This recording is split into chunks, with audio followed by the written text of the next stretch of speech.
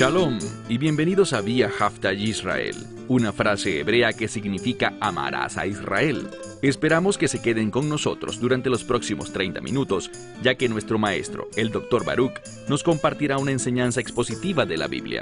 El Dr. Baruch es profesor titular del Instituto Sera Abraham, con sede en Israel. Aunque todos los cursos en el instituto se imparten en hebreo, el Dr. Baruch se complace en compartir esta enseñanza en inglés con doblaje al español.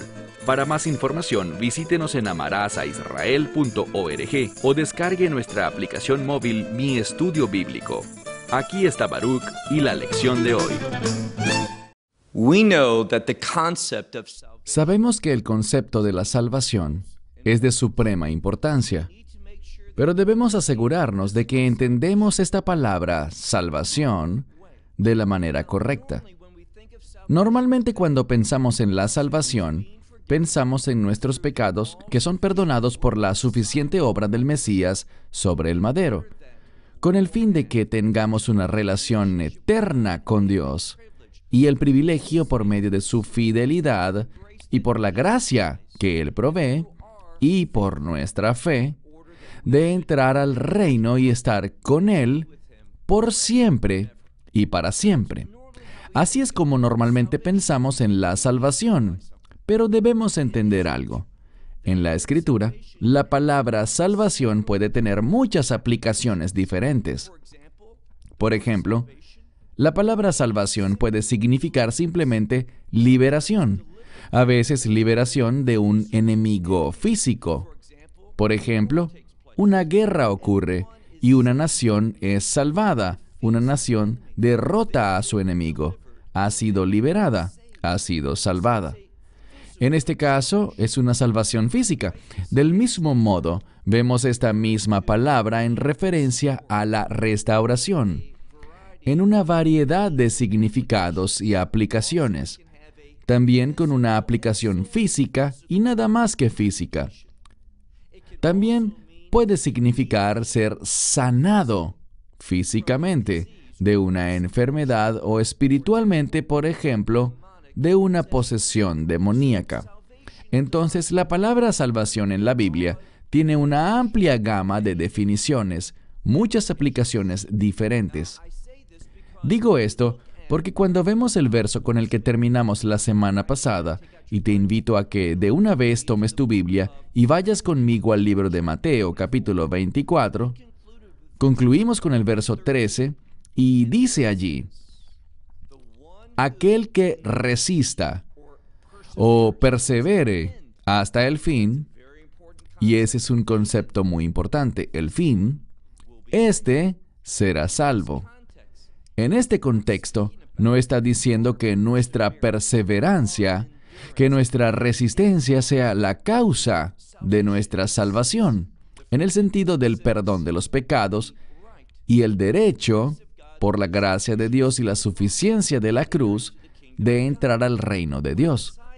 Cuando el Mesías dice en el verso 13, en este capítulo tan importante, el capítulo 24 de Mateo, cuando Él dice, aquel que persevere o que resista hasta el final, este será salvo, significa la salvación en un sentido muy coloquial. Aquí la palabra salvación significa simplemente victoria. Y lo que nos está diciendo es lo siguiente: no que nuestra salvación, que el perdón de nuestros pecados, nuestra relación con Dios, ese privilegio de entrar al reino de Dios, dependa de nuestra perseverancia o resistencia. Si ese fuera el caso, nuestra salvación estaría basada en nosotros mismos, en nuestras obras, nuestras acciones, y eso sería una herejía.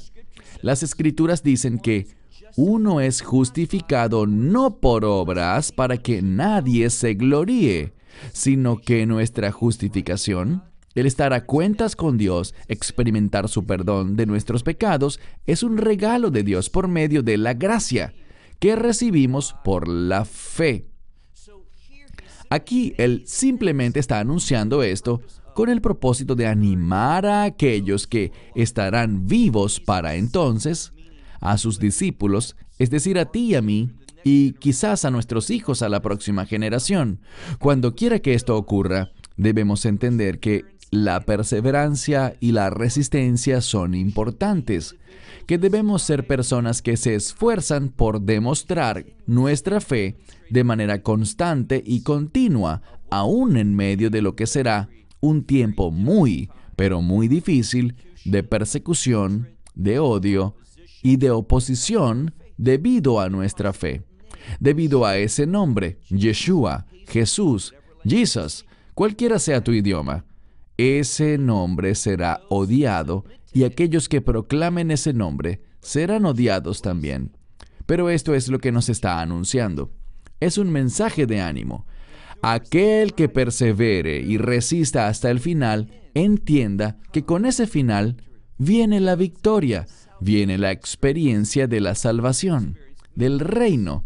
Es decir, que cuando llegue el final del cual Él nos está hablando, conoceremos en su máxima extensión la liberación, la victoria, y estaremos con Él en su reino, el reino de los cielos. Avancemos hasta el siguiente verso, porque descubrimos, tanto en el verso 13 como en el 14, que esta es la tercera vez que este término específico, el fin, aparece. Recuerden, regresando al verso 3 de este capítulo, que los discípulos se acercan a él cuando estaba sentado en el monte de los olivos y le dicen, ¿cuál es la señal del fin de los tiempos? Esta era una palabra diferente, derivada de la misma raíz, pero con una construcción completamente distinta. Pero luego vemos que en 3 momentos adicionales él se refiere al fin, y en estos casos habla únicamente con discípulos. Él quiere que entendamos sobre un fin específico. Como hemos dicho ya, de lo que él está hablando es del fin de la era de la iglesia. ¿Y cuándo vendrá ese final de la era de la iglesia? Muy sencillo. Vendrá con el rapto. Lo que Pablo llama en Tito 2:13, la esperanza bendita. Literalmente, nuestra esperanza bendita. ¿Por qué? Nuestra implica que es solo para creyentes. Bendita porque es resultado de la obra de Dios. Es algo que Él hace y es el cumplimiento de lo que Él ya inició. Y esperanza porque está arraigada en las promesas de las Escrituras. La esperanza bíblica siempre está arraigada en la palabra de Dios, en lo que Dios nos ha prometido específicamente en el texto, en la Biblia. Entonces, nuestra esperanza bendita es cuando los creyentes, todos los creyentes, serán transformados. Recibiremos un cuerpo nuevo, un cuerpo de reino, uno que está perfectamente diseñado para la vida de reino, para la vida eterna. Y también sabemos que en este nuevo estado del ser, seremos perfectos. No tendremos la capacidad de pecar, gloria a Dios, sino que cumpliremos fielmente su voluntad. No hay nada mejor que ser obedientes a nuestro Dios. Bien, sabemos algo más. Esto ocurrirá al final de la era de la iglesia. Sabemos que el Mesías descenderá, vendrá el arcángel Miguel, él soplará la trompeta de Dios, el shofar, que nos habla sobre la provisión de Dios. Y dice que la muerte, únicamente refiriéndose a sus cuerpos. Verás, cuando un creyente muere hoy en día, su cuerpo se deteriora en la tierra, o donde quiera que caiga, no hay diferencia. Su cuerpo se descompone, pero su alma, la esencia misma de esa persona, cuando ha sido redimida por la sangre del Mesías, esa alma, en un instante, al estar ausente de este cuerpo, dice la Biblia, se hace presente en casa con el Mesías, para estar ahora en la presencia del Dios viviente. En ese momento, los creyentes que hayan muerto previamente, no importa en qué época, de qué forma, qué le pasó a sus cuerpos, no hay diferencia. Si eran creyentes, ahora están en el cielo con el Mesías, en el cielo con el Dios viviente. Pero a la hora del rapto, habrá un cambio en esas cenizas, ese polvo, lo que haya quedado de nosotros. Recibiremos un cuerpo nuevo. Y en el aire, el Mesías regresará. Nosotros seremos arrebatados, una palabra importante, es el término harpazo. Seremos arrebatados juntos con Él en el aire, reunidos en el aire con Él, y luego seremos llevados al cielo por un período de tiempo. Aquellos que todavía estén vivos, quienes no hayan experimentado la muerte física, sus cuerpos todavía estarán vivos, pero estos serán transformados, cambiados. La Escritura dice que en un abrir y cerrar de ojos, sus cuerpos serán transformados, como dije ya, en un cuerpo de reino.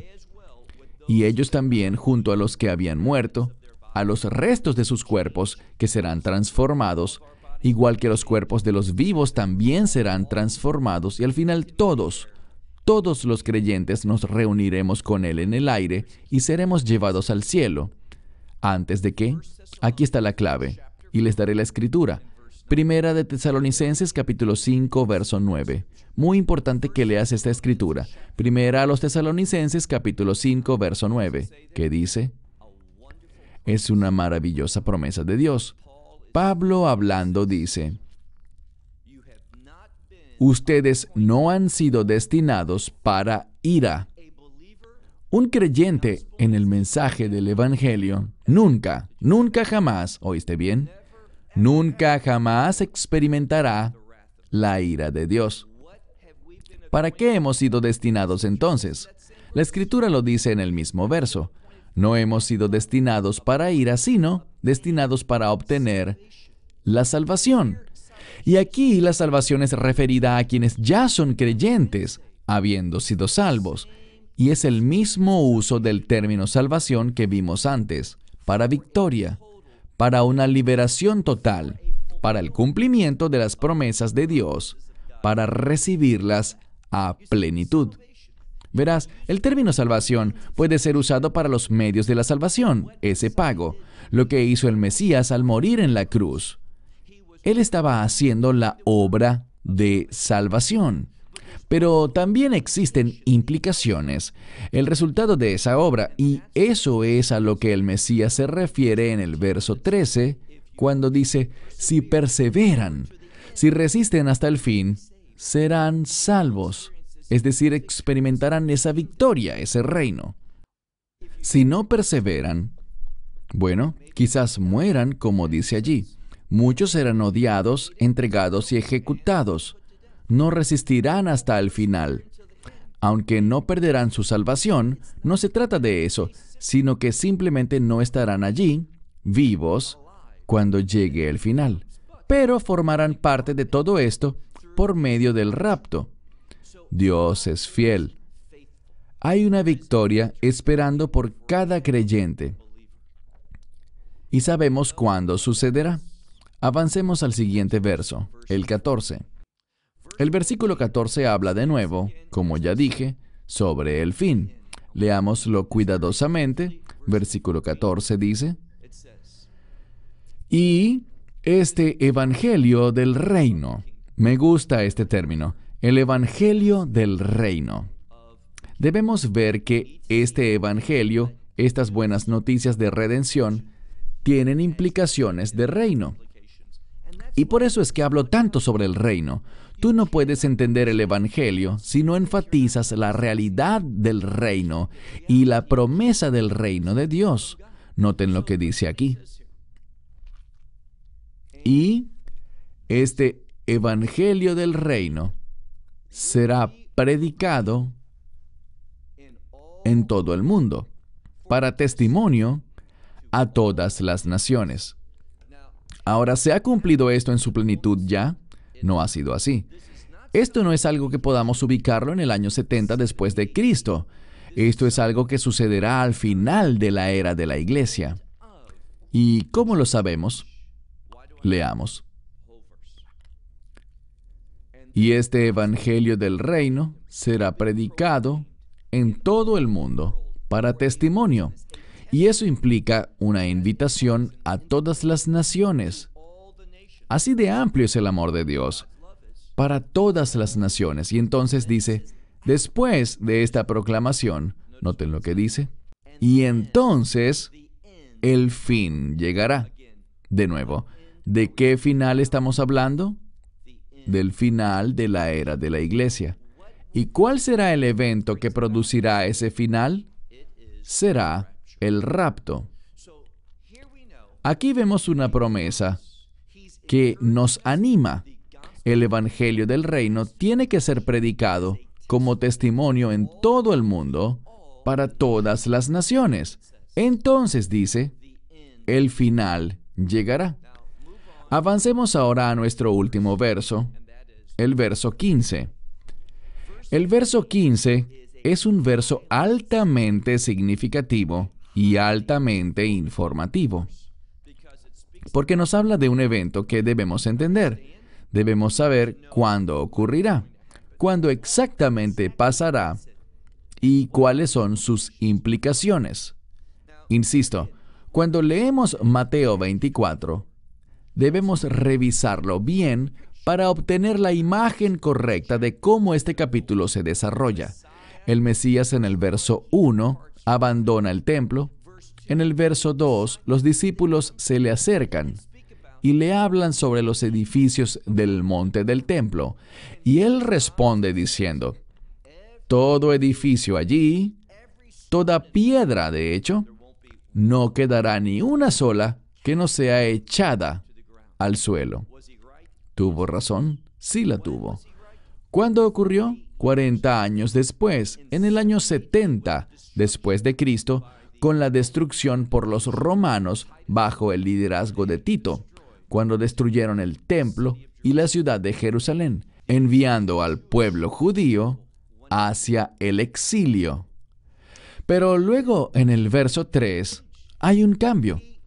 Él deja Jerusalén, habiendo partido del templo, y se dirige a un lugar importante, el Monte de los Olivos. Y allí, en el verso 3, los discípulos vienen y le hacen estas 3 preguntas.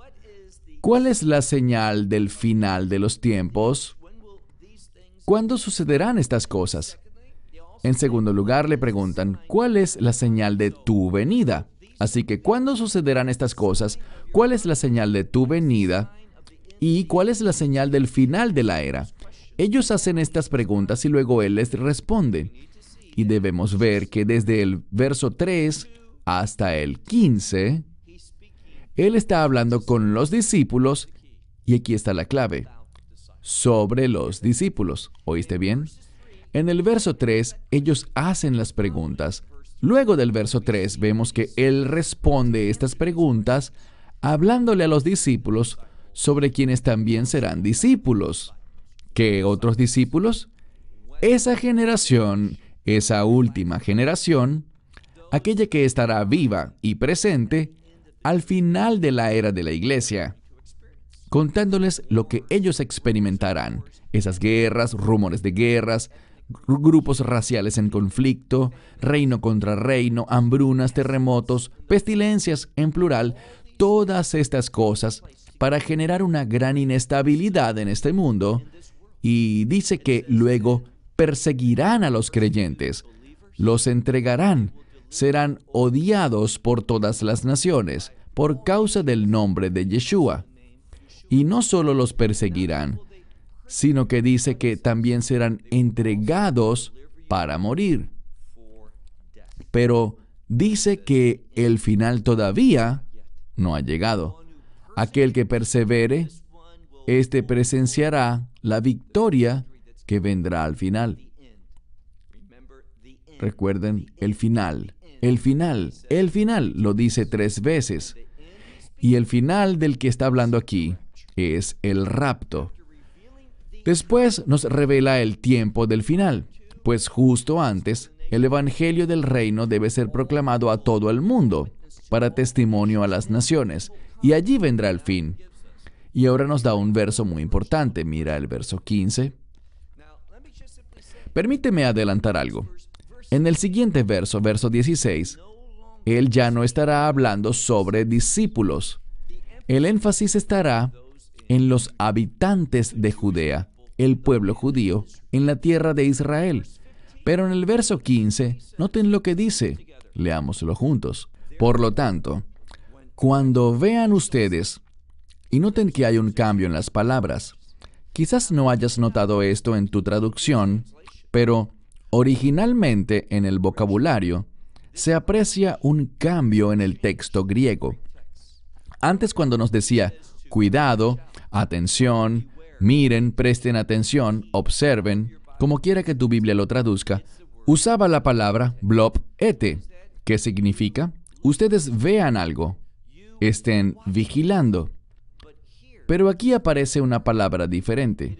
Es la palabra idete. ¿Qué significa? Esta es una palabra que también significa mirar. Es el mismo verbo en el sentido de su acción, pero es una palabra diferente en el léxico. Y significa mirar, pero con gran percepción. No es simplemente una palabra que nos dice, cuídense, sino que miremos con discernimiento, que miremos en busca de algo específico. Y nos habla de esta manera en el verso porque está hablando sobre algo muy específico. ¿Qué será? Verso 15. Por lo tanto, cuando ustedes vean, esto significa percibir, mirar con entendimiento, observar con entendimiento sobre la relevancia de algo. Por lo tanto, cuando ustedes vean la abominación de la desolación, yo escribiría este término, la abominación de la desolación o la abominación desoladora. ¿Saben lo que es? Y déjame simplemente decir que es algo muy importante. El Mesías lo está enseñando. Está enseñándolo a creyentes, a discípulos, sobre el final. Y debemos poner un énfasis en esto. Esto debe ser algo muy, pero muy importante para nosotros. Debemos saber lo que es la abominación desoladora. Ella es mencionada 5 veces en las Escrituras. ¿Cuáles son esas 5 veces? La primera está en Daniel 9:27. Allí habla sobre la semana 70 de Daniel, esos últimos 7 años, que se inician con la reapertura del templo en Jerusalén. Este templo no será del agrado de Dios, sino que se establecerá para cumplir los propósitos y objetivos del anticristo. Habrá un templo allí que funcionará y con él se dará inicio a estos últimos 7 años. Pero dice, en medio de esos 7 años, esos 7 años que son llamados la semana profética, entonces en medio de esa semana algo pasará. Daniel dice en Daniel 9:27 que se producirá este evento, la abominación de la desolación. El problema es que en ese verso, Daniel no define qué es en sí la abominación de la desolación. Podemos notar que no es nada bueno por sus mismos términos. Una abominación que produce desolación no es nada bueno. ¿Pero qué es? Al avanzar al capítulo 11, específicamente a Daniel 11:36, allí nos habla de un rey. ¿Qué rey? El gobernante de este imperio. Y estamos hablando del anticristo. Y nos dice que este rey se exaltará a sí mismo, se magnificará a sí mismo por sobre todo Dios, todo lo que tenga que ver con Dios y la santidad, sobre todo objeto de adoración. Y él cometerá un sacrilegio en ese lugar. ¿Qué lugar? Bien, podemos leer en Daniel capítulo 12, y vemos allí en Daniel 12, hacia el final del texto, del capítulo, y me refiero específicamente a Daniel 12, versículo 11, donde dice que desde el momento en el que el sacrificio diario es removido, se detiene. ¿Qué lo detiene? Sencillo. Lo que lo detiene es ese acto del anticristo, entrando allí, y Pablo es muy específico, porque vemos referirse a esto 3 veces en el libro de Daniel. Una más justo ahora en Mateo 24:15, y la quinta y última vez viene del apóstol Pablo, y él habla sobre ella con respecto al rapto, donde vemos que él usa un término específico. Algunas traducciones se equivocan al decir el día del Señor. porque es el día del Mesías. Verás, los habitantes de Tesalónica estaban preocupados. Los tesalonicenses estaban preocupados porque pensaban que se habían perdido la esperanza bendita, porque estaban siendo perseguidos. Ellos pensaban que se habían perdido el rapto, que habían sido dejados atrás, y Pablo les afirma y les da seguridad diciéndoles: no se angustien, porque ese día no ocurrirá hasta que primero haya una gran caída, un gran movimiento de gente apartándose de la verdad de Dios. Él lo llama una apostasía, un desvío apartándose de aquello que es bueno. Hablamos sobre esta palabra en el estudio anterior. Así que vendrá una apostasía, y esa apostasía creará el ambiente para que el hombre de pecado, el hombre de iniquidad, sea revelado. ¿Quién es ese? El anticristo. ¿Y cómo se revelará el anticristo? Pablo nos lo dice en 2 Tesalonicenses 2. Cuando Pablo cita lo que se menciona en Daniel capítulo 11, 36, donde dice que este rey hace lo que quiere, detendrá todo lo que ocurre en el templo, declarará ilegal toda clase de adoración, excepto la adoración a sí mismo. Y él entrará en el santuario. Si tu Biblia dice en 2 Tesalonicenses 2 que esto ocurrirá en el templo, no está siendo específica. Allí no vemos la palabra general para templo, gerrón, sino una palabra más específica, neos, en este caso neón, que nos habla del santuario. Es una referencia al lugar santísimo. Entonces, aquí está la abominación. ¿Cuál será? Él se exaltará a sí mismo, se magnificará a sí mismo. Pablo dice que por encima de todo objeto de adoración, por encima de Dios mismo, proclamándose a sí mismo como Dios, y él entrará en el lugar santísimo, donde la presencia de Dios habita en el trono de misericordia, sobre el arca del pacto entre los querubines. Él entrará allí, tomará asiento y se autoproclamará como Dios, demandando que todos los pueblos lo adoren a Él. Y por lo tanto, dice aquí, leamos el verso entero, por lo tanto, cuando vean que la abominación de la desolación, de la que habló el profeta Daniel, está en el lugar santo, dice, entonces aquel que lee, es decir, aquel que está estudiando, que lo sepa, que lo entienda. Y eso es lo que queremos ser, gente con entendimiento santo, gente que conoce la verdad y que estudia para presentarse aprobados. Continuaremos con este mismo tema la semana que viene, cuando avancemos más en Mateo, capítulo 24. Esperamos que te hayas edificado con el mensaje de hoy y lo compartas con otros. Te invitamos a seguir nuestros estudios cada semana por este canal y por el portal de YouTube de Amarás a Israel. También puedes descargar nuestra aplicación móvil gratuita, Mi Estudio Bíblico. Finalmente, para obtener más información sobre nosotros, visita nuestra web amarasaisrael.org, donde encontrarás otras conferencias de Baruch en audio, video y texto. Hasta el próximo programa. Que el Señor te bendiga en Yeshua HaMashiach, Jesús el Mesías, mientras caminas con Él. Shalom desde Israel.